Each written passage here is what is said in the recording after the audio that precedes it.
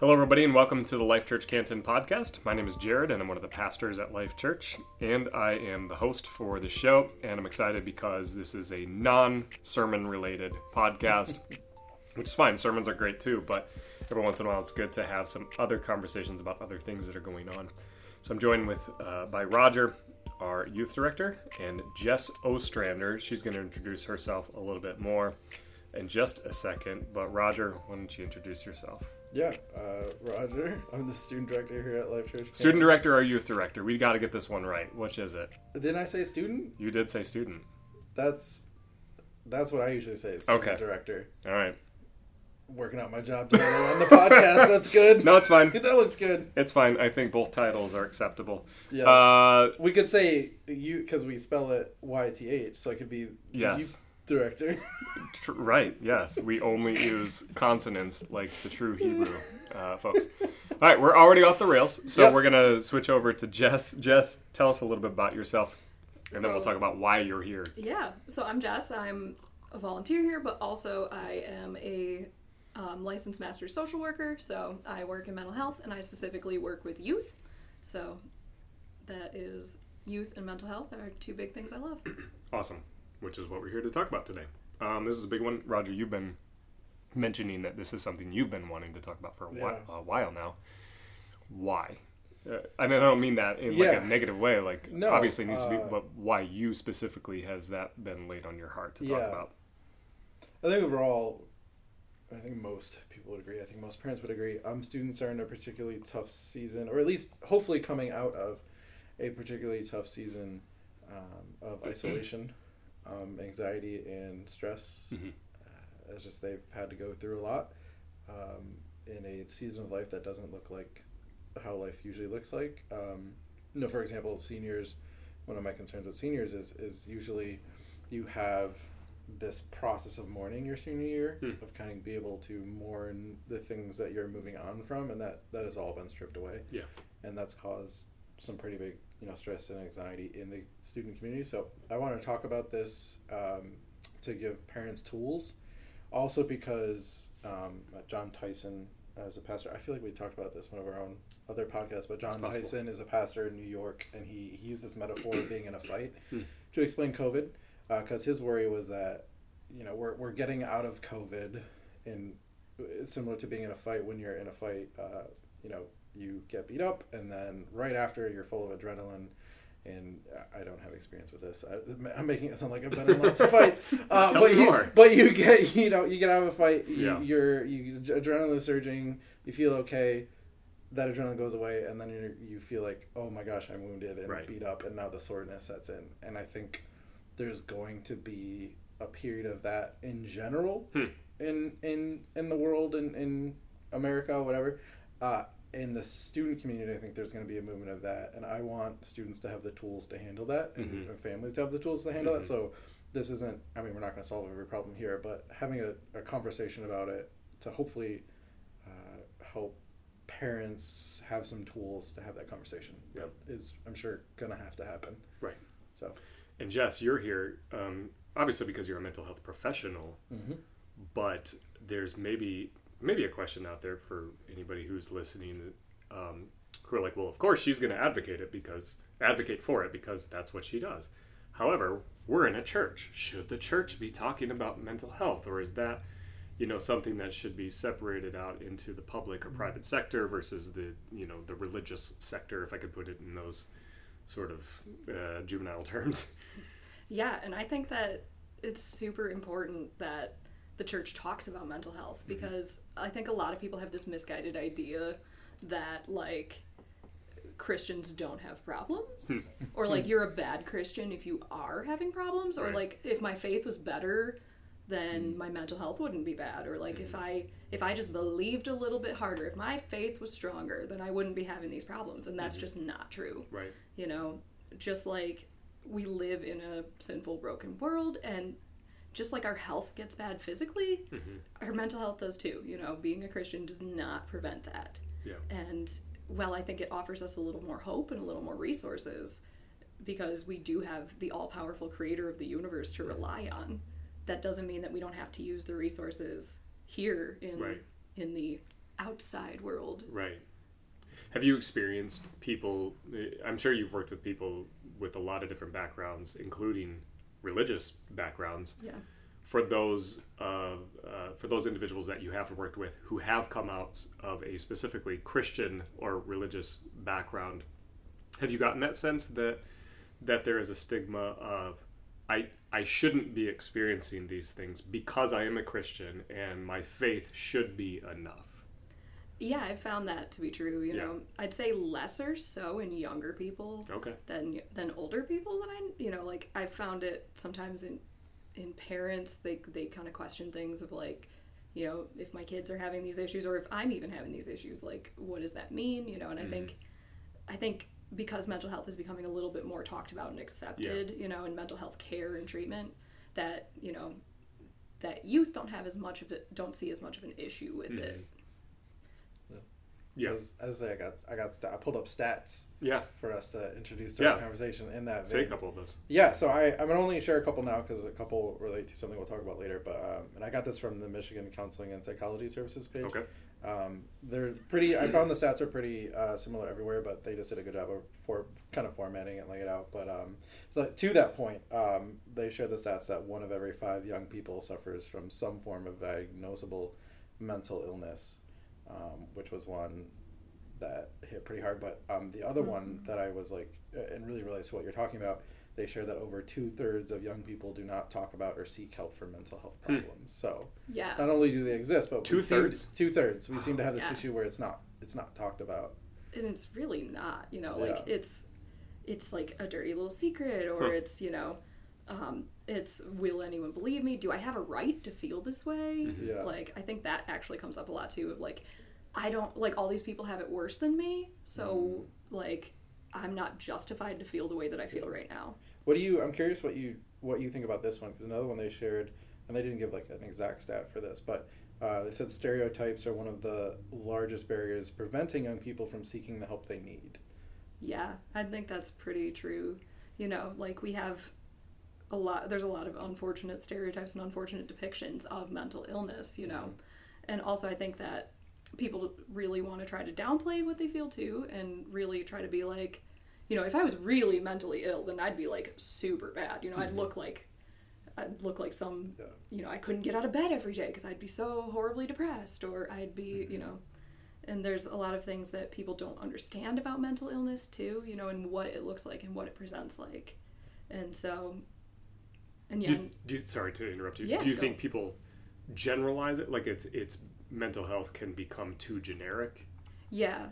I think that too. You know, people are like, well, everybody feels that way. So like, what's the, you know, like, yeah, I get sad sometimes too. You're not depressed. Right. Like, you know, or even just, that general feeling of like, yeah, everybody feels that way. So like, what's your problem? Right. This is kind of a weird illustration, but like I think we all say, I need a Kleenex, right? But that's a brand name. Right. What people will sometimes say is, I need a tissue, a facial tissue, but nobody says that. I don't know anybody. I need a facial tissue. I grew up saying I need a Kleenex because we had Kleenexes around. And I wonder if there's the same Kleenex effect for mental health of, well, specifically I've heard this one before, like, oh, I'm so OCD. I just like things in order. When in reality, they might not recognize that they're actually talking with somebody who has clinical OCD, obsessive compulsive disorder. And how different that is from just, I like order, You're I right. like to be clean. Right. Yeah. Right. Like, no, if I don't turn the stove, if I don't make sure that the stove is off 47 times exactly, then my mom will die tonight. Right. Yeah, like very legitimate fears that then results in them obsessing with a particular activity. And that is a very serious issue. However, we have Kleenexed it, right? Like OCD is sort of it's just the generic, you know, form term that everybody can use and everybody understands what it means. Right. And how many people say like, oh, I'm so anxious, when they don't mean that they have clinical anxiety or having an actual anxiety attack. Yeah. You know? So I think defining terms is, from what I hear you're saying, is incredibly important. Definitely. Or, you know, like, I'm so random. I'm just so ADHD. Right. I've heard that too. So different from what people think it is. Were there some other stats that you were going to share, Roger, that you wanted to ask about? The other ones relate to suicide. So Okay. do you want to go right into that? Well, yeah, no, let's hold on for just a second. Just for a second, yeah. Because I do want to keep talking a little bit about faith. Share a little bit my experience of, I want to say it was about 10 years ago. I was working at a different church, and there was somebody on staff who was pretty open about some struggles that they were dealing with in the area of mental illness. And they did a 2-week series on it. I think called Out of the Shadows, which, very appropriate because there is this stigma, there is this like, I need to hide this because this is embarrassing, or this is, am I, like you said, am I going to be believed? Am I going to be seen as some kind of stereotype? But we did this 2-week series in a fairly affluent community in a very large church, and it was so well received. And because people were like, oh my gosh, I can actually talk about this because I see this figure on stage who's well respected in the community and all these things, and they're talking about it from their own point of view and what they're struggling with. And I think I was surprised by that, and I actually met with a mental health professional in that community afterward because we're like, oh my gosh, we have to do something about this. What should we do as a faith community? And this person who was a mental health professional said, and this is just 10 years ago, mind you, said, just talk about it. Like, just start talking about it. Yeah. And I was like, such a big thing. That's it? and so would you say that we're further along than that of faith communities, churches? They just need to talk about it. That's like the biggest hurdle to get over? Or do you think we're past that hurdle and there is now more that we can get into? I think it's a little bit of both. Okay. Like, honestly, I think, we do bring it up decently. I'd say, like we've got even a group that meets every Sunday morning to have, to have these kinds of conversations. And I think that that's important too. But I think, again, that openness from the stage, like you were talking about, and like from a personal perspective is so important. And that's like, like I will always be open about the fact that like I go to therapy, like I'm a mental health professional who goes to therapy. And if you ask a lot of mental health professionals, you'll find that a lot of us are in therapy because our jobs are hard. Dealing with other people's mental health has an impact on your own, but also like I can't tell my client to do something that I'm not willing to do. And so like actually my stepmom's a mental health professional too, and when she was in graduate school, their graduate school program required them to be in therapy. Which I think is super important. I think it's important for pastors too, and kind of in that same regard. I don't know, this isn't super helpful to parents, but I wrote a paper on suffering in the image of God last semester, and I was trying to find like data of like what happens in suffering, and one of the things I came across was an article that research had been done with missionaries and with nurses, and there's a thing, and I'm sure Jess, you know about this, like they refer to it as compassion fatigue, like being exposed to so much of other people's suffering and trauma that you became completely desensitized to like really dangerous levels. And it was leads interesting to so much burnout. Like, that is the biggest contributor to burnout. And that's something that is constantly talked about in the mental health profession because like it's so real for anybody who does any kind of caring job. So like you guys as pastors definitely can feel that too. And maybe this does relate to parents, because I wonder how parents are doing right now, because we're in this season of like, not only is your student going through this tough season, but like families are too. Right. So I'm sure we have plenty of parents. And we're all kind of living through secondary trauma right now. And like, we've all had this massive collective traumatic experience, and that changes people, and that impacts everybody's mental health. Like, think about it. Like, one of the best examples of secondary trauma, or like of trauma on a global scale, is like how, like I bet each and every one of us who was alive for September 11th, 2001 remembers exactly where we were, what we were doing, all that stuff. That's trauma. Because that like recall, we all have that and stuff, and so that's like collective trauma, and that's what we're all going through right now with this. Maybe we're starting to do this, but could you define secondary trauma? What you mean by that? Yeah, so secondary trauma is like when the traumatic event didn't happen to you, but you heard about it or you had to help deal with it. So that happens a lot to like all of us, first responders, those kind of things. Like someone tells you about the traumatic event or you witness it. Mm-hmm. So it's not what happened to you, but you are secondhand experiencing I it. see. Do you think parents are exposed to that? Oh, yeah. Via their children? Definitely. Like Okay. if something bad happens to your kid, or like, and again, and another thing about trauma is like it does not have to be like this horrific, massive event Mm-hmm. for it to be trauma. Mm-hmm. Like very small things can actually cause a trauma response. And so trauma is whatever it is to you. And so that way, like, even if you think like that's not that big a deal what happened to my kid or what happened to me, but to your brain it's not. Yeah. Yeah. I'm reading a book that somebody gave to me called My Grandmother's Hands, which is all about trauma and Yeah. trauma's effect on the physical body. Yeah. And I've It just is gotten started. wild. Right. Like I need to read a page and then like take a nap. Mm-hmm. Because I'm like, there's just so much for Oh, me yeah. to go through here. And we know 'Cause- so much from research Right. because it's like one of the biggest research areas right Right. now. And like trauma changes your DNA, yeah. and that gets passed on generationally. Right.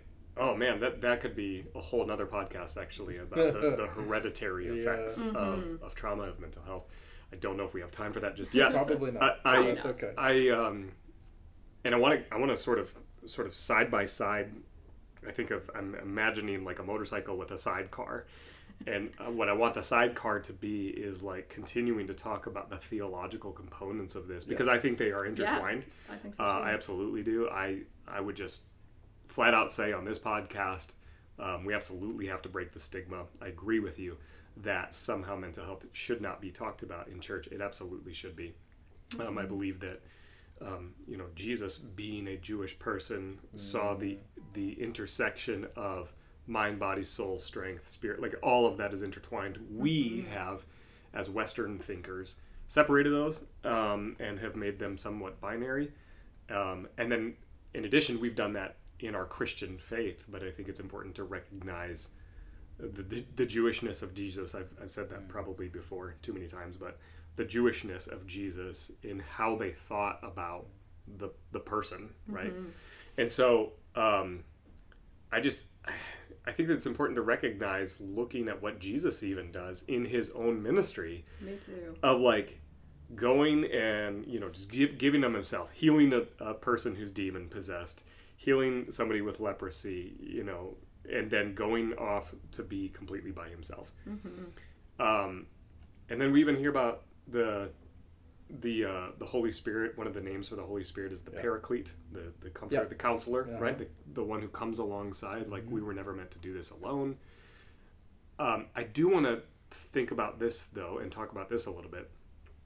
How much of our conversation is just about self-care? Because you were talking about pastors. Sometimes we just need we need some time, need some care.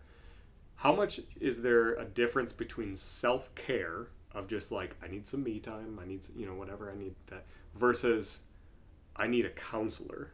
Yeah. So like, talk to me about that a little bit. Yeah, and so like that's the thing is like self-care is not what we make it out to be sometimes. Like sometimes self-care is taking a shower and doing the dishes because you've been in Right. bed for a week. Right. Sometimes self-care is being hard on yourself and doing the tough things. And so one of those tough things can be recognizing that like, no, this is beyond what just doing a little by myself or like rest and recovery will do for me. Yeah. It's recognizing that like, no, this is a bigger deal than that and I'm not equipped to handle it. Yeah. And just knowing that. And honestly, I think that therapy is for everyone.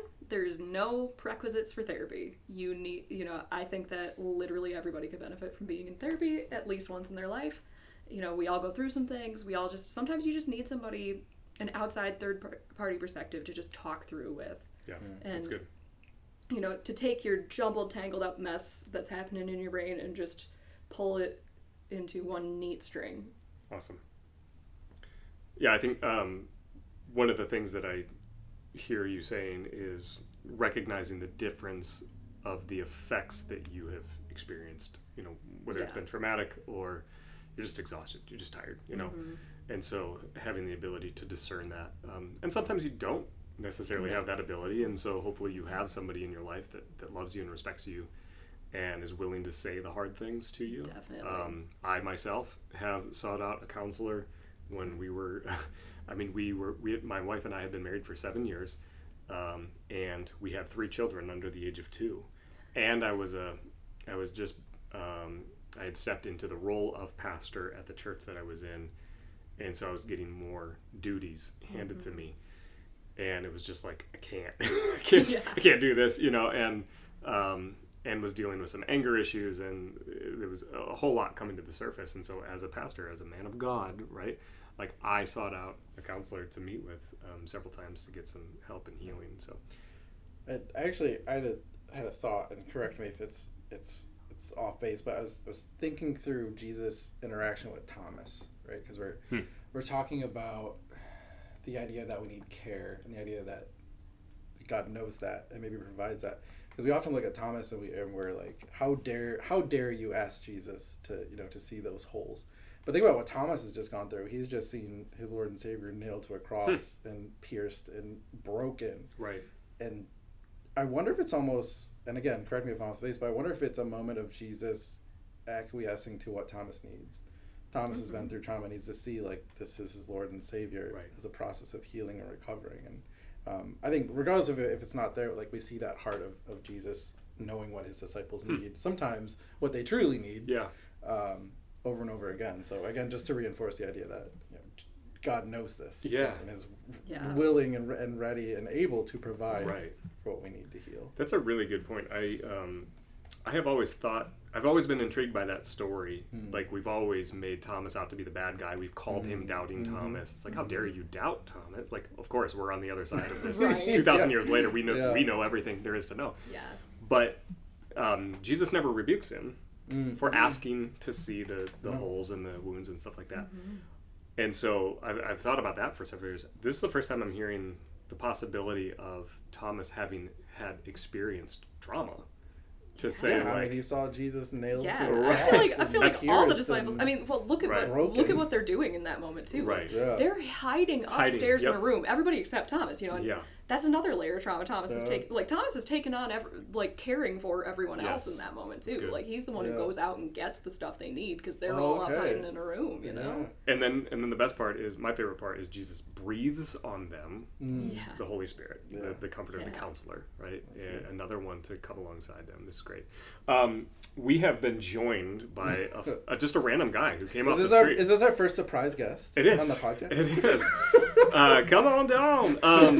No, we knew this was happening, but this is John Grandy. He is a pastor here at Life Church. John, why don't you say just a little bit more about what you do, and then I'm going to say why I think it's important that you're here.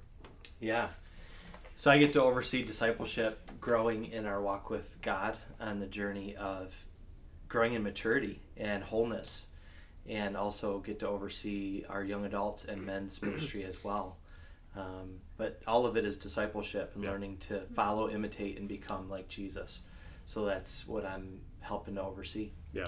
And Roger mentioned that you were going to be part of the conversation, which I'm just like, yeah, that makes total sense. One, because you have a background in student ministries and youth ministries, depending on what term we want to use, youth or student, right? We'll come back to that. I already forgot. That's fine. I forgot which one we decided on. Can we make a hybrid term? Stooth? Oh, okay. Nope. Don't like that. This is bad. This is all bad. That's also another podcast. We'll put that in the bank. So you have a background in student ministries and youth ministries. But also now, as the person who oversees the process of discipleship, specifically at Life Church, and it's now impacted other churches as well, you can't leave out mental health as part of the equation, right? So if because our goal is, like, we want to equip people to then disciple one other person. If the person that they're discipling has a history of mental illness or a current experience of mental illness, would you say, and I'm looking at you, Jess, and John, to talk about this, would you say it's incredibly important to be mindful of whatever it is that they're experiencing or have experienced? Yeah, absolutely. I think a key is to look for triggers. So when they disconnect from the conversation, and most often seen in their body language, they look away, they seem antsy, they seem like they're anxious, they might even turn away from you. And we have to pay attention to body language. I think that we put too much weight on words. Sometimes body language speaks louder than words. And so when you see a trigger like that, there's a good chance there's something going on internally. They might not even know it. It might be a subconscious reaction that they have. Yeah. And so we have to pay attention to them. And that's why care is so important, and why sometimes it's even hard to meet digitally, because you can't always see body language. And so even the power of presence to be with them. But if you notice a trigger like that, just pause, stop anything that's happening and say, can you tell me what you're feeling right now? Tell me what you're experiencing in your body. And again, they might be surprised because they might not even realize they're doing it. And you just help kind of bring that even out of their subconsciousness into their consciousness and help them process that. And they might even bring up a memory at that point and struggle through that, or have tears or have a reaction. And then you can help them process through it.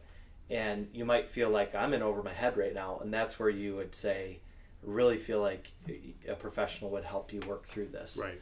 And I feel like instead of just saying like, you're messed up, you need mental health, like to help them start to realize like, this is something that's affecting my everyday life, and I need someone to help me to become whole, to become healthy, because that's the goal. It's not to label us with with diagnosis. It's to help you get to wholeness. And that's what Jess does, and mental health professionals do, is they want you to find wholeness. And those things get in the way of wholeness. Jess, what would you? Oh, go ahead. I was saying, parents are probably uniquely positioned to be able to read body language of their student, of their children, really well too. So that, I think that's a really good tip for parents.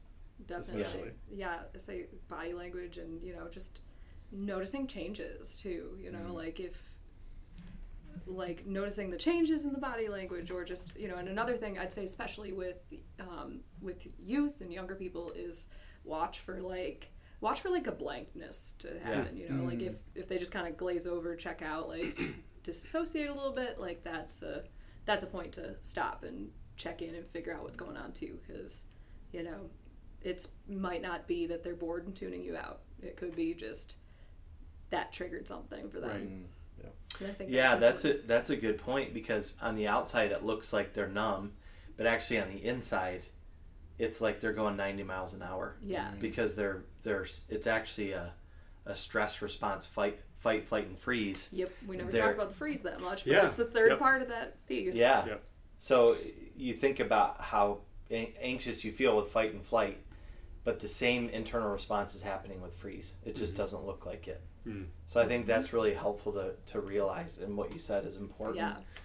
Don't just assume what's happening. Realize that there's a lot more going on behind the scenes than we realize. I think I struggle with, so my kids are 10, 8, and 8.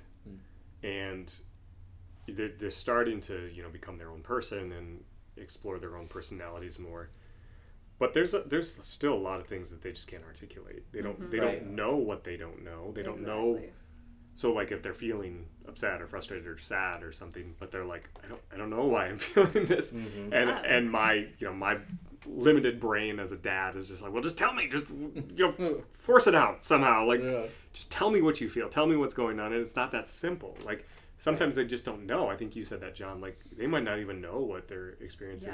And I was reading that in this book of like how trauma affects the body, but it might not necessarily impact the brain in the same way. So your body is feeling a physical reaction to something that was said or done or not said or not done, but it can't compute in your mind. And I'm just now getting into this chapter, so maybe you could speak more to that. And especially this especially applies to younger people too, because this front part of your brain, right here behind your forehead, is called the prefrontal cortex, and that's where all of our higher ordered thinking and all of our critical thought happens. And that piece of your brain is not doing great as a teenager. It is having as much development as it did as a baby in your teen years. And so it's not their fault. Exactly. Because it's just where it is. It's just where it is, And so so when you're wondering why your kid's a little bit crazy, it's their brain development. It's normal. But that helps prevent, that's like what you're talking about with that prevention of like, I don't know how to articulate how I'm feeling or what's going on inside me. And sometimes that just comes out physically, or it just comes out as anger, or it just comes out as like that checked out numbness, you know, and it's just, I don't have the words for this. I feel like I kind of started understanding that when the first time someone pointed out to me that like crossed arms is a human mechanism for like protection and kind of closing yourself off. Because then I would find myself like doing it, and then someone pointed out, be like, "Oh yeah, my arms are crossed. I didn't even realize that." So maybe that's kind of what you're talking about. That like bodily reaction. That's not really something that it's not cognizant it's not of. not a conscious thought. Your body just does a lot of things without you realizing it, without your like higher order brain being online. You know, it's that physical instinctual stuff. Well, which one of those higher order things is self-awareness. Yep. So sometimes students don't seem self-aware. Sure. You know, I think about going to the grocery store and the person who's just standing in the middle of the aisle blocking everyone. You're like, do you have any self-awareness or social awareness? But students do that stuff all the time, and we can get frustrated with them. But we have to realize that that part of their brain, as Jess said, is developing. And so it's a great opportunity to step in and help them develop self-awareness. But we have to be patient. We have to say, you know, do you realize when you did this, it made it seem like this is the way that you were thinking or responding? And they might say, no, I had no idea that that's the way I came across. But, you know, thank you for telling me. Yeah. They might not have, they wouldn't say that. Very optimistic. Very optimistic. A very mature Thank you student. So much. Yeah, I think, oh, go ahead. Sorry, didn't mean to cut you off. That's just it. Just being aware that you have self-awareness because you've grown past that part of your life, but they're still in the middle of it. Exactly. I think there is another component too that I don't think we're going to get into today, but I think it's just important to acknowledge for those who are listening to the podcast who don't know a ton about Life Church. There is a racial component to a lot of this too. Yes. And I think I will just acknowledge this is for white people around the microphone right now talking about this, and we as Life Church are wanting to continue to grow in our understanding and awareness of how this impacts our brothers and sisters of color in our community. And in fact, that book that I'm reading, My Grandmother's Hands, is specifically about some of how the racial trauma that is felt. And again, we're not going to have near enough time to get into all of that, but that's a component. I think, you know, when you're talking about discipleship, when you're talking about youth ministry, if you're discipling somebody who has a background that is different than yours, that's another element that has to be taken into consideration when you're leading them and helping them to grow. Especially if you represent a background that is different than theirs, right? Yeah. And maybe that was assumed, but I thought I would just go ahead and mention that. Yeah. Go ahead. There's different. We don't have time to get deep into it, but there, you know, as a leader of a young people of community of young people, I often have to process like what are the needs of each of the micro communities within my community, right? Because I'm learning a lot about perception of black bodies and black hair and things like that, and understanding that there are students in my community who deal with stereotypes and pressures and the way people look at their bodies in a particular way that not all of my students deal with. So it becomes very nuanced, like what are all the needs in my big community and the micro communities inside of that. So it's just something to be cognizant of. And it definitely impacts conversations around mental health too, and the seeking of mental health treatment, and like how stigmatized is that in your community and your specifically racial background. You know, because there's a lot of power dynamics at play there. There's a lot of like cultural history at play there too. Right. I want to turn the corner just a little bit because there's a much harder subject matter that you wanted to get to in regards to suicide. So this is there's like 4 of them, and they're just a warning. These ones were pretty hard because I wanted to give a context for why we should talk about suicide. Yeah. So these are the stats. I think cognizantly we all know that, but a couple stats. Michigan website again. About 90% of young people contemplate or attempt suicide each year. Wait, sorry. Can I say contemplate and attempt are in the same category? Contemplate or attempt. Yeah. Wow. 19%. this was a hard one. A lot of these are hard. 4 out of every 5 young people that contemplate or attempt suicide exhibit clear warning signs. And then there's one.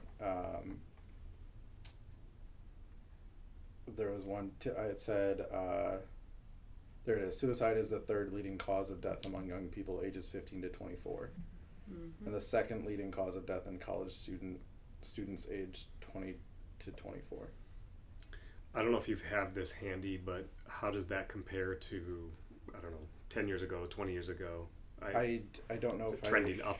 Have that. There are a couple things that are trending up. I know one thing that is happening is there is research being done on social media. Yeah. The fact that has had an impact, particularly among females. Female teenagers. And they're saying between the ages of 15 to 24? Yes, okay. I believe 15 to 24. Yeah. Yeah, and there's another, I can't find it right now, but there's also a stat in here about how students who are young people who suffer from depression and anxiety are noticeably more likely to attempt or contemplate suicide than adults. A diagnosed mental health condition, or undiagnosed really, just having a mental health condition is one of the single biggest risk factors for suicide. All that to say that not only is suicide an issue, but students are a vulnerable community when it comes to this issue. Like, the 2 highest rates of suicide actually, like, through the ages is teenagers and the elderly.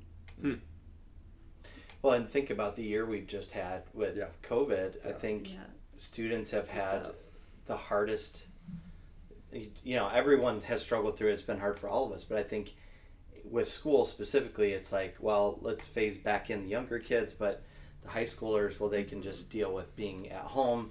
And I feel like they had to take one for the team a lot.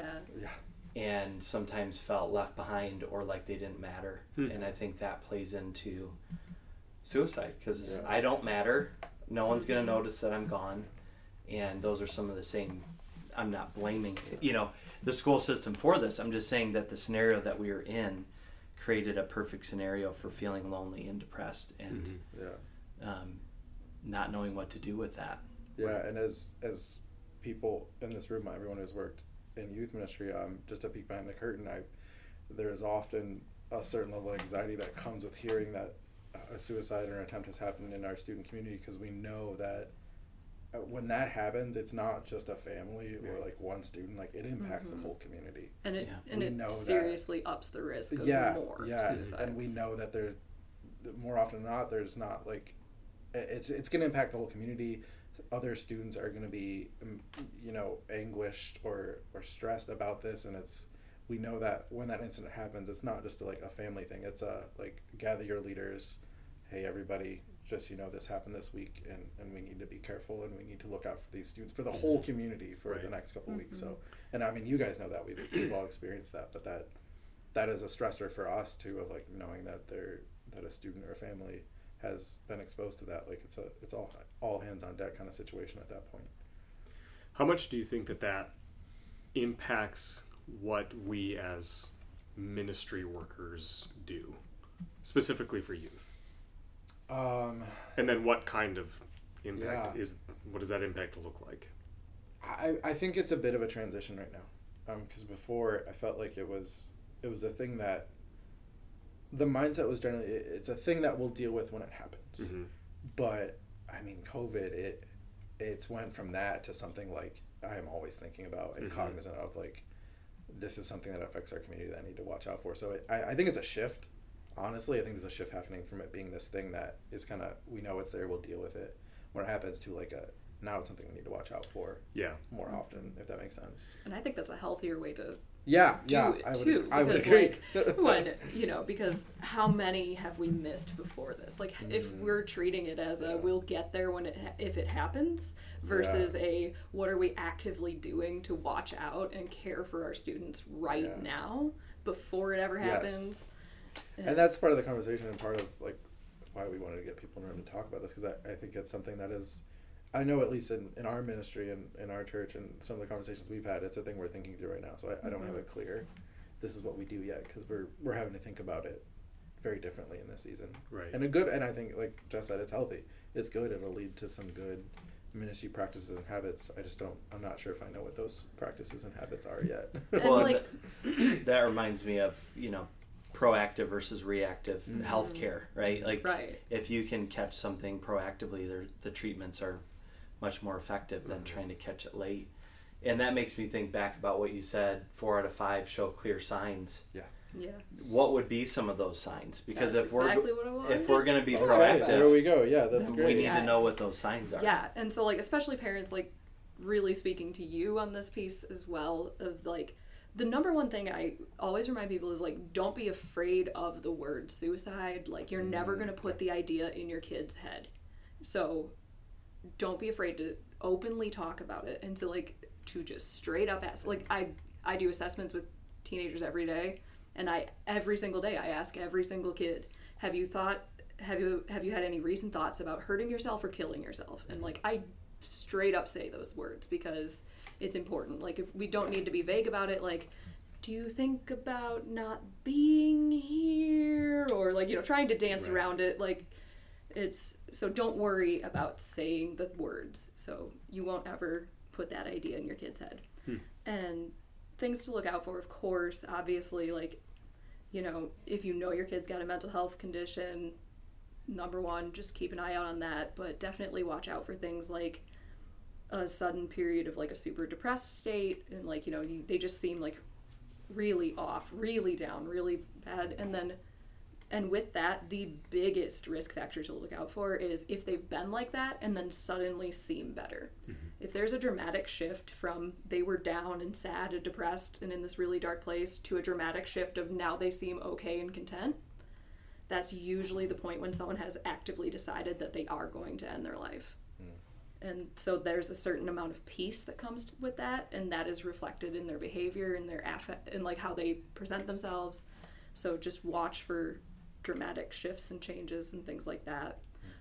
Watch for lack of interest in things that they used to care about, pulling away from people, doing things that, like, if they're suddenly making amends or seem like super appreciative of things, or like, that's why I've always loved you, like you've meant this much to me. Like if you're kind of wondering, like, this seems like how someone who knew their life was ending would kind of start talking to me, like making their peace with the world, making their goodbyes and rounds, or like if they start giving away their stuff that's important to them, things like that.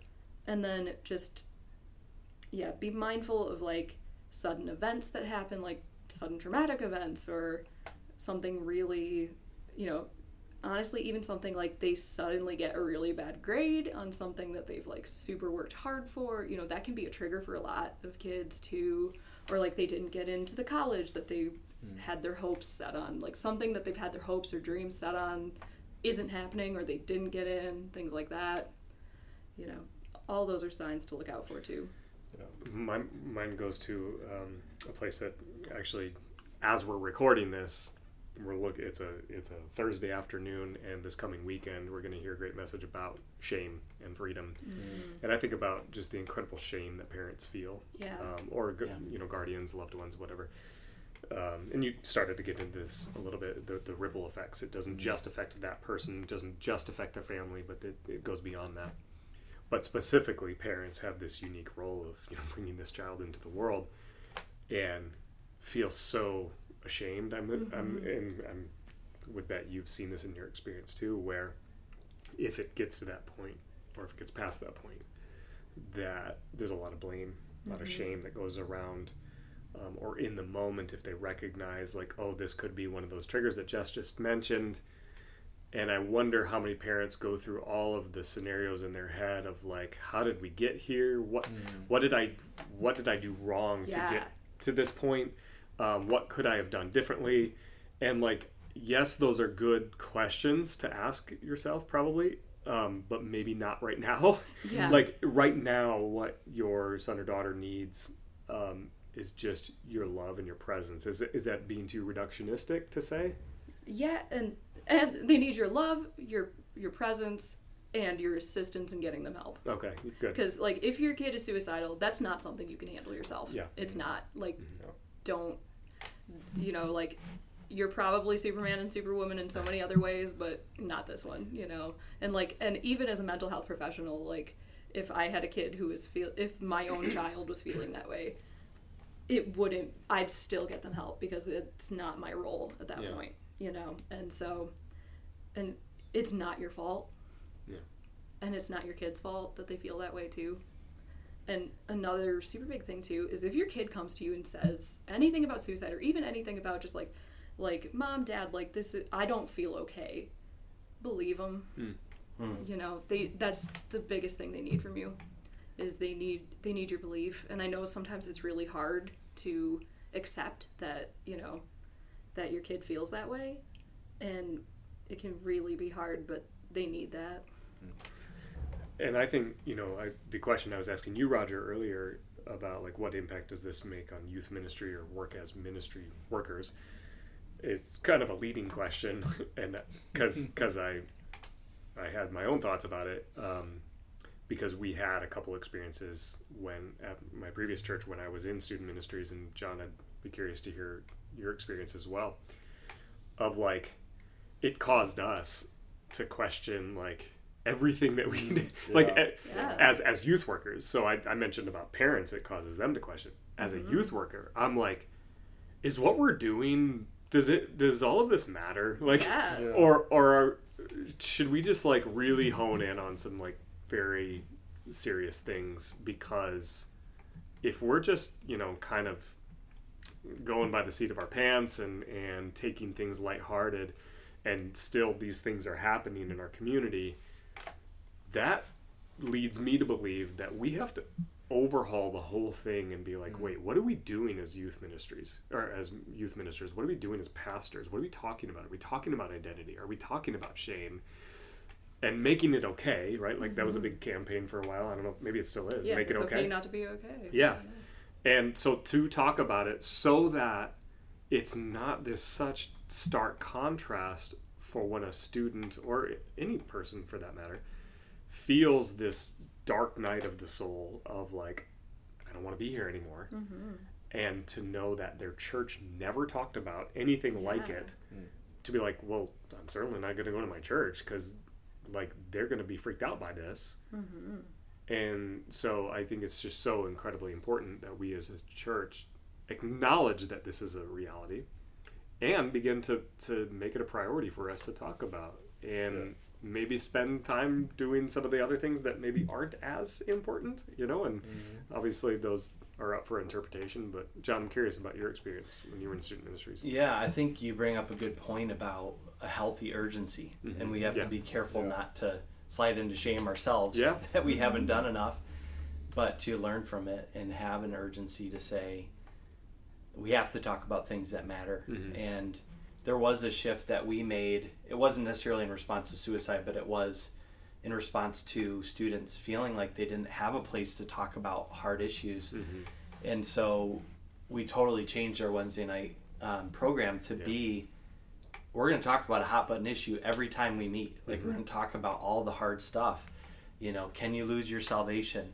What do we do when we're working through homosexual attraction, things like that. And, you know, people were really nervous about it because they're like, how are you going to handle this? And it was really fun the way we did it, because we introduced the topic and then we said, what do you think about it? And we just let them go talk about it with their youth leaders without having any direction at first, which again is a little bit scary. But we wanted to create freedom for them to just say, this is where I'm at. And then we brought them back together and said, you know, here's what Scripture says and here's what we believe as Christians. But we were very careful to be sensitive and loving in that, and just say, like, here's the truth to wrestle with.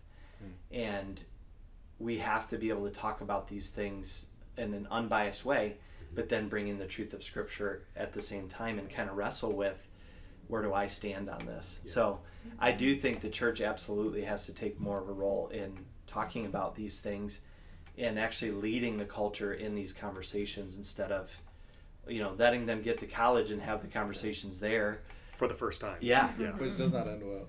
Yeah. Right. And I think like what you just brought up is honestly a really good way for parents to talk to your kids about things like Yeah. this too. Like, you know, like just giving them like an open, like giving them some open-ended questions and just talking through it. Like, hey, what do you think about this? Or like, what have you seen in your life or in your friends? And, you know. The challenge is not to jump in too soon and Yes. correct them, Yeah. which is really hard because you know you want to nip it in the bud, but you have to give them space to process and then obviously come in and guide them after that. Yeah. Yeah, and I think what it's interesting. I think part of what you're describing your experience on is a shift in understanding what youth ministry is for, the purpose of youth ministry. Because I think sometimes we can be tempted to think that it's like a place to create good Christians or a place to see lots of students gather. Yeah.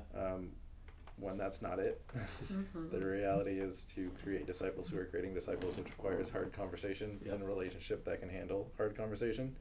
So, kind of a plug, but I think a lot of the decisions Jared and I have made and are making recently are because we're asking those same questions. Like, what is the purpose of our ministry? Yeah. Is it to gather a body or to make good Christians, or is it to create disciples who can handle life and handle hard conversations? Because I think if anything COVID has shown us is that students go through some tough stuff that we can't wait 5 years to give them the tools to handle. Right. And when you said this term a couple times, but good Christians, I think we tend to define that as don't drink, don't watch rated R movies, don't have sex before marriage. But honestly, though, that's Yes. when it comes down to it, what we've created, and we've talked about this before, of moralistic therapeutic deism, like don't make mistakes. Then we know that you're a good Christian. Law. Right, the law. And we're also in a series about that in Galatians. Like, Funny how things connect like right. this. It, like we have got to define and redefine over and over and over again what it means to actually be a follower of Jesus, not what it means to be a good, moral, upstanding citizen. All of that's good to talk about, and we can talk about those things, you know, because obviously we want people to make wise decisions in life. And what following Jesus is and what it looks like is, I think, drastically different. Yeah, and to also blur the line between not what it means to be an adult or a kid, but what it means to be an adult Christian and a kid Christian. I'm making air quotes right now. Sure. Adult Christian and a kid Christian, because I think we've made a hard line there. And I wonder if there needs to be a hard line there, or if being a Christian follower of Christ when you are a student and when you're an adult actually shouldn't look that different. Yeah. I want to kind of bring this to a close. There's so many more things that we could probably talk about. I feel like we do this every time. I know. Like, we can talk for 2 more hours. Yeah. Bye. But none of you will listen to that. Right so. now. They'd be asleep by then. That's right. No, right now somebody is standing in the middle of a grocery aisle and they're blocking traffic because they're listening to the podcast, right? We hope. Yeah, and their mind is blown and they're blocking the cheese. No, I wanted to share this thought as a parent, because once again I'm the oldest one in the room, and that's not a bad thing. No, it's not. You can be like, I'm You the don't oldest have one any in the hair, room. so that fits. Why? Oh, come on. that's why it's a podcast, not a video. Oh. But I did want to offer, and this isn't some big sciencey thing, although there's probably science to back this up, is a tool for parents is get in the habit of talking about you, actually, with your kids. There's absolutely science behind this. Yeah. I have a book to recommend. Okay. But go ahead, I won't cut you off. Well, so, and I actually heard this from Kara Powell. I think she's currently the president of the Fuller Youth Institute. It's just great stuff. I can't recommend it enough. But she mentioned this in my early years of youth ministry, talking specifically to parents about we get in the habit of going to our kids and asking them, like, how was your day, and then if they respond with fine, whatever, you know, and we get mad because our kids aren't responding to our question. But then we've got to ask ourselves, have we modeled that for them? Good. Yeah. So do we allow our kids to ask us, Mommy, Daddy, how was your day? and so I actually tried it when my kids were pretty young. Just told them, like, I didn't tell them to ask me about me. I didn't tell them, like, hey, now ask me about my day. I just told them. I just said, you know, to my son, I said, hey, can I tell you about my day today? and told them about, you know, a fun thing that I did, or a thing that was hard. I had to make a hard decision, and actually had a hard conversation. It was really sad. But I think it's going to get better, you know, just like offering to talk about the things that I'm working through. So if we're modeling that for our kids, they're learning how to begin to have language, right? To articulate what it is that they're feeling about their day. And one little trick that we do, it's not a trick, sorry, let's just go around like, what was your favorite part of the day and what was your least favorite part of the day? We do this all the time, and it's a really easy thing to do in small groups, you know, what were highs and lows. And buffaloes. Buffaloes. I've also heard that's new. It's an old school youth ministry. Oh, okay. From here. Happies and crappies I've also heard. Yep. That's a right. Yeah, my girls always know. If that's allowed. That we gotta start with our highs, our lows, right. and our buffaloes. Buffaloes just something random. Right. Yeah. That's good. But I think it's so good for our kids, no matter how young you want to start, to just start seeing you as a human, processing through your emotions, that, you know, when you get to be an adult, you're going to have some hard days, some good days, some low days. And it helps make you a safe person to talk about it with, too. You know, like, it humanizes you to your kids, and it makes them, it's like, cool, mom and dad can talk, like, oh, look at that. Mom and dad can talk about these hard things, so I don't have to keep it inside. And I don't have to shove it down because clearly mom and dad can handle it. Yeah. You know? I wonder if there's a space for that when we talk to parents about, I think, reading scripture with their children. I wonder if there's a space for that in how we think about and out loud about how we read scripture in front of them. Like, when we talk about a passage that, like, we don't like or confuses us, maybe being honest with them about, like, this is a hard passage for us. Right. John, were you going to say one more thought as well? Yeah. I think that's a great conversation, because sharing with them how we're feeling and letting them see how we process through it builds resilience in them and teaches them how to deal with hard things as we're watching them. So that it's so important. And back to the, you know, science behind sharing things with them. I'm reading a book right now called Parenting from the Inside Out by Daniel Siegel, who's a child psychiatrist, and he's a Christian too. And he also wrote a book called Brainstorm. It's specifically about teenagers. So, and actually one of our parents recommended it on Facebook. So that would be another one. But he talks about how the way that we were shaped in our family history is the way that we will pass on to our kids. Because it's literally how your brain was developed through your family dynamics. And there's mirror neurons that literally will copy what you see happening from your parents. So we either copy our brokenness or we copy our health.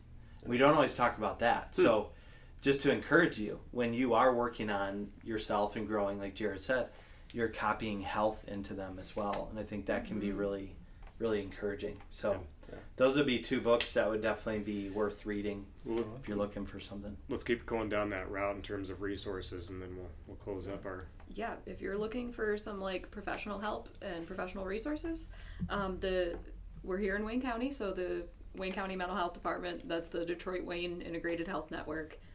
You've probably seen their billboards on the freeway, but you can look them up online. They got a big 1-800 number, but they're the resource for Wayne County, because it'll connect you to, instead of me listing off like 100 individual providers, that's just the one-stop shop to get things you need, and and they can help across financial lines and things like that as well too. So there are resources for everybody. Great.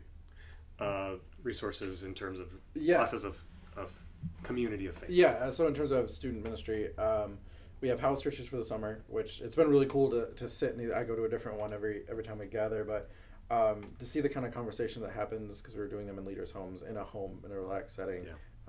Not that we don't want to hang out at church, but sometimes I think hanging outside of church helps students, especially students who are processing really hard things, and be more willing to talk about it. So we have that for the summer. We also, in the fall, and we have a podcast about this if you want to hear the exact details, but we're going to be integrating the life journey into what we do with our students in terms of Wednesday nights. So all the things you're hearing about discipleship and having conversations with them and having them ask hard questions, that's all going to be a part of just what we do with them on a week-to-week basis. So we're really excited for that in the fall. Great. As well. I had one other thought that I wanted to share, and that is much of what we've talked about has maybe been under the assumption that there is a solid relationship or a relationship period between student and parents or parent. And so what we don't want to do is assume that that's the case for everybody. Yes. So Jess, I want to ask you, is there a resource for maybe some kids who are listening to this right now who maybe don't feel safe in their home or safe in their relationship with their parent or parents? Yeah. What will be their next step? I mean, honestly, like, any of the adults here, like, we love you and care about you and would love to help you connect with some help too. So, like, you know, an adult that you trust, it does not have to be someone you are related to, but just someone older than you, you know, someone just who's got the resources to help, you know, but just, I know it's scary, but, like, you know, reach out to somebody just, and let us help you. Because I know that, like, sometimes your parents are not the people you can go to for that. So that is totally understandable. And there are options for you that you don't need to have that. Anything from you, John? Yeah. Just one thought. I think one of the greatest challenges of parenthood is to stay connected to our kids' hearts. You know, like, through all the challenges, do we know where their hearts are at? And if we lose sight of that, how do we get it back? Yeah. You know? And I would agree with Jess, just having other adults in your life or even other friends that you feel safe to go to and you could go to an adult together. I think that's helpful because it feels scary to go by yourself. But if you have some friends that can go with you, that's absolutely crucial. And remember that God cares for you and He's with you always. And even when you're afraid to go to any human being, you can always go to Him. Yeah. And that's so important. And if you're a young person listening to this too, and you've got a friend that you're worried about too, like, if you want to take them aside and talk to them and offer to go with them to talk to an adult too, that's super helpful too, because sometimes it's really hard to be the person who's suffering, to be the one to reach out. So if you see anything going on with your friends too, like, you've got the power to reach out to, and you can be with them to help them get help. Awesome. And I'll add my last bit of wisdom to parents, primarily. It is never too late. So regardless of how old your child is, it's never too late to begin to experience restoration in your relationship. For all of the things that we just talked about, if you're like, man, I'm so overwhelmed with information, with books, with resources, with just thoughts, that's totally fine. That's normal. And if you're like, I need to figure out a next step to take, the best way for you to do that is by going to our Now page. It's lifechurchcanton.org/now. And toward the top end of that page, there's a button there that says Connect Card. You can click on that, fill out a little bit of information about yourself. And then if you're just like, I just listened to the podcast on youth and mental health and I have questions, that's totally fine. You can say that. And we'll walk alongside you and connect with you to help you take some next steps, or just to help you continue to explore this journey together. Hope you have a wonderful rest of your day, and we hope to see you soon as well.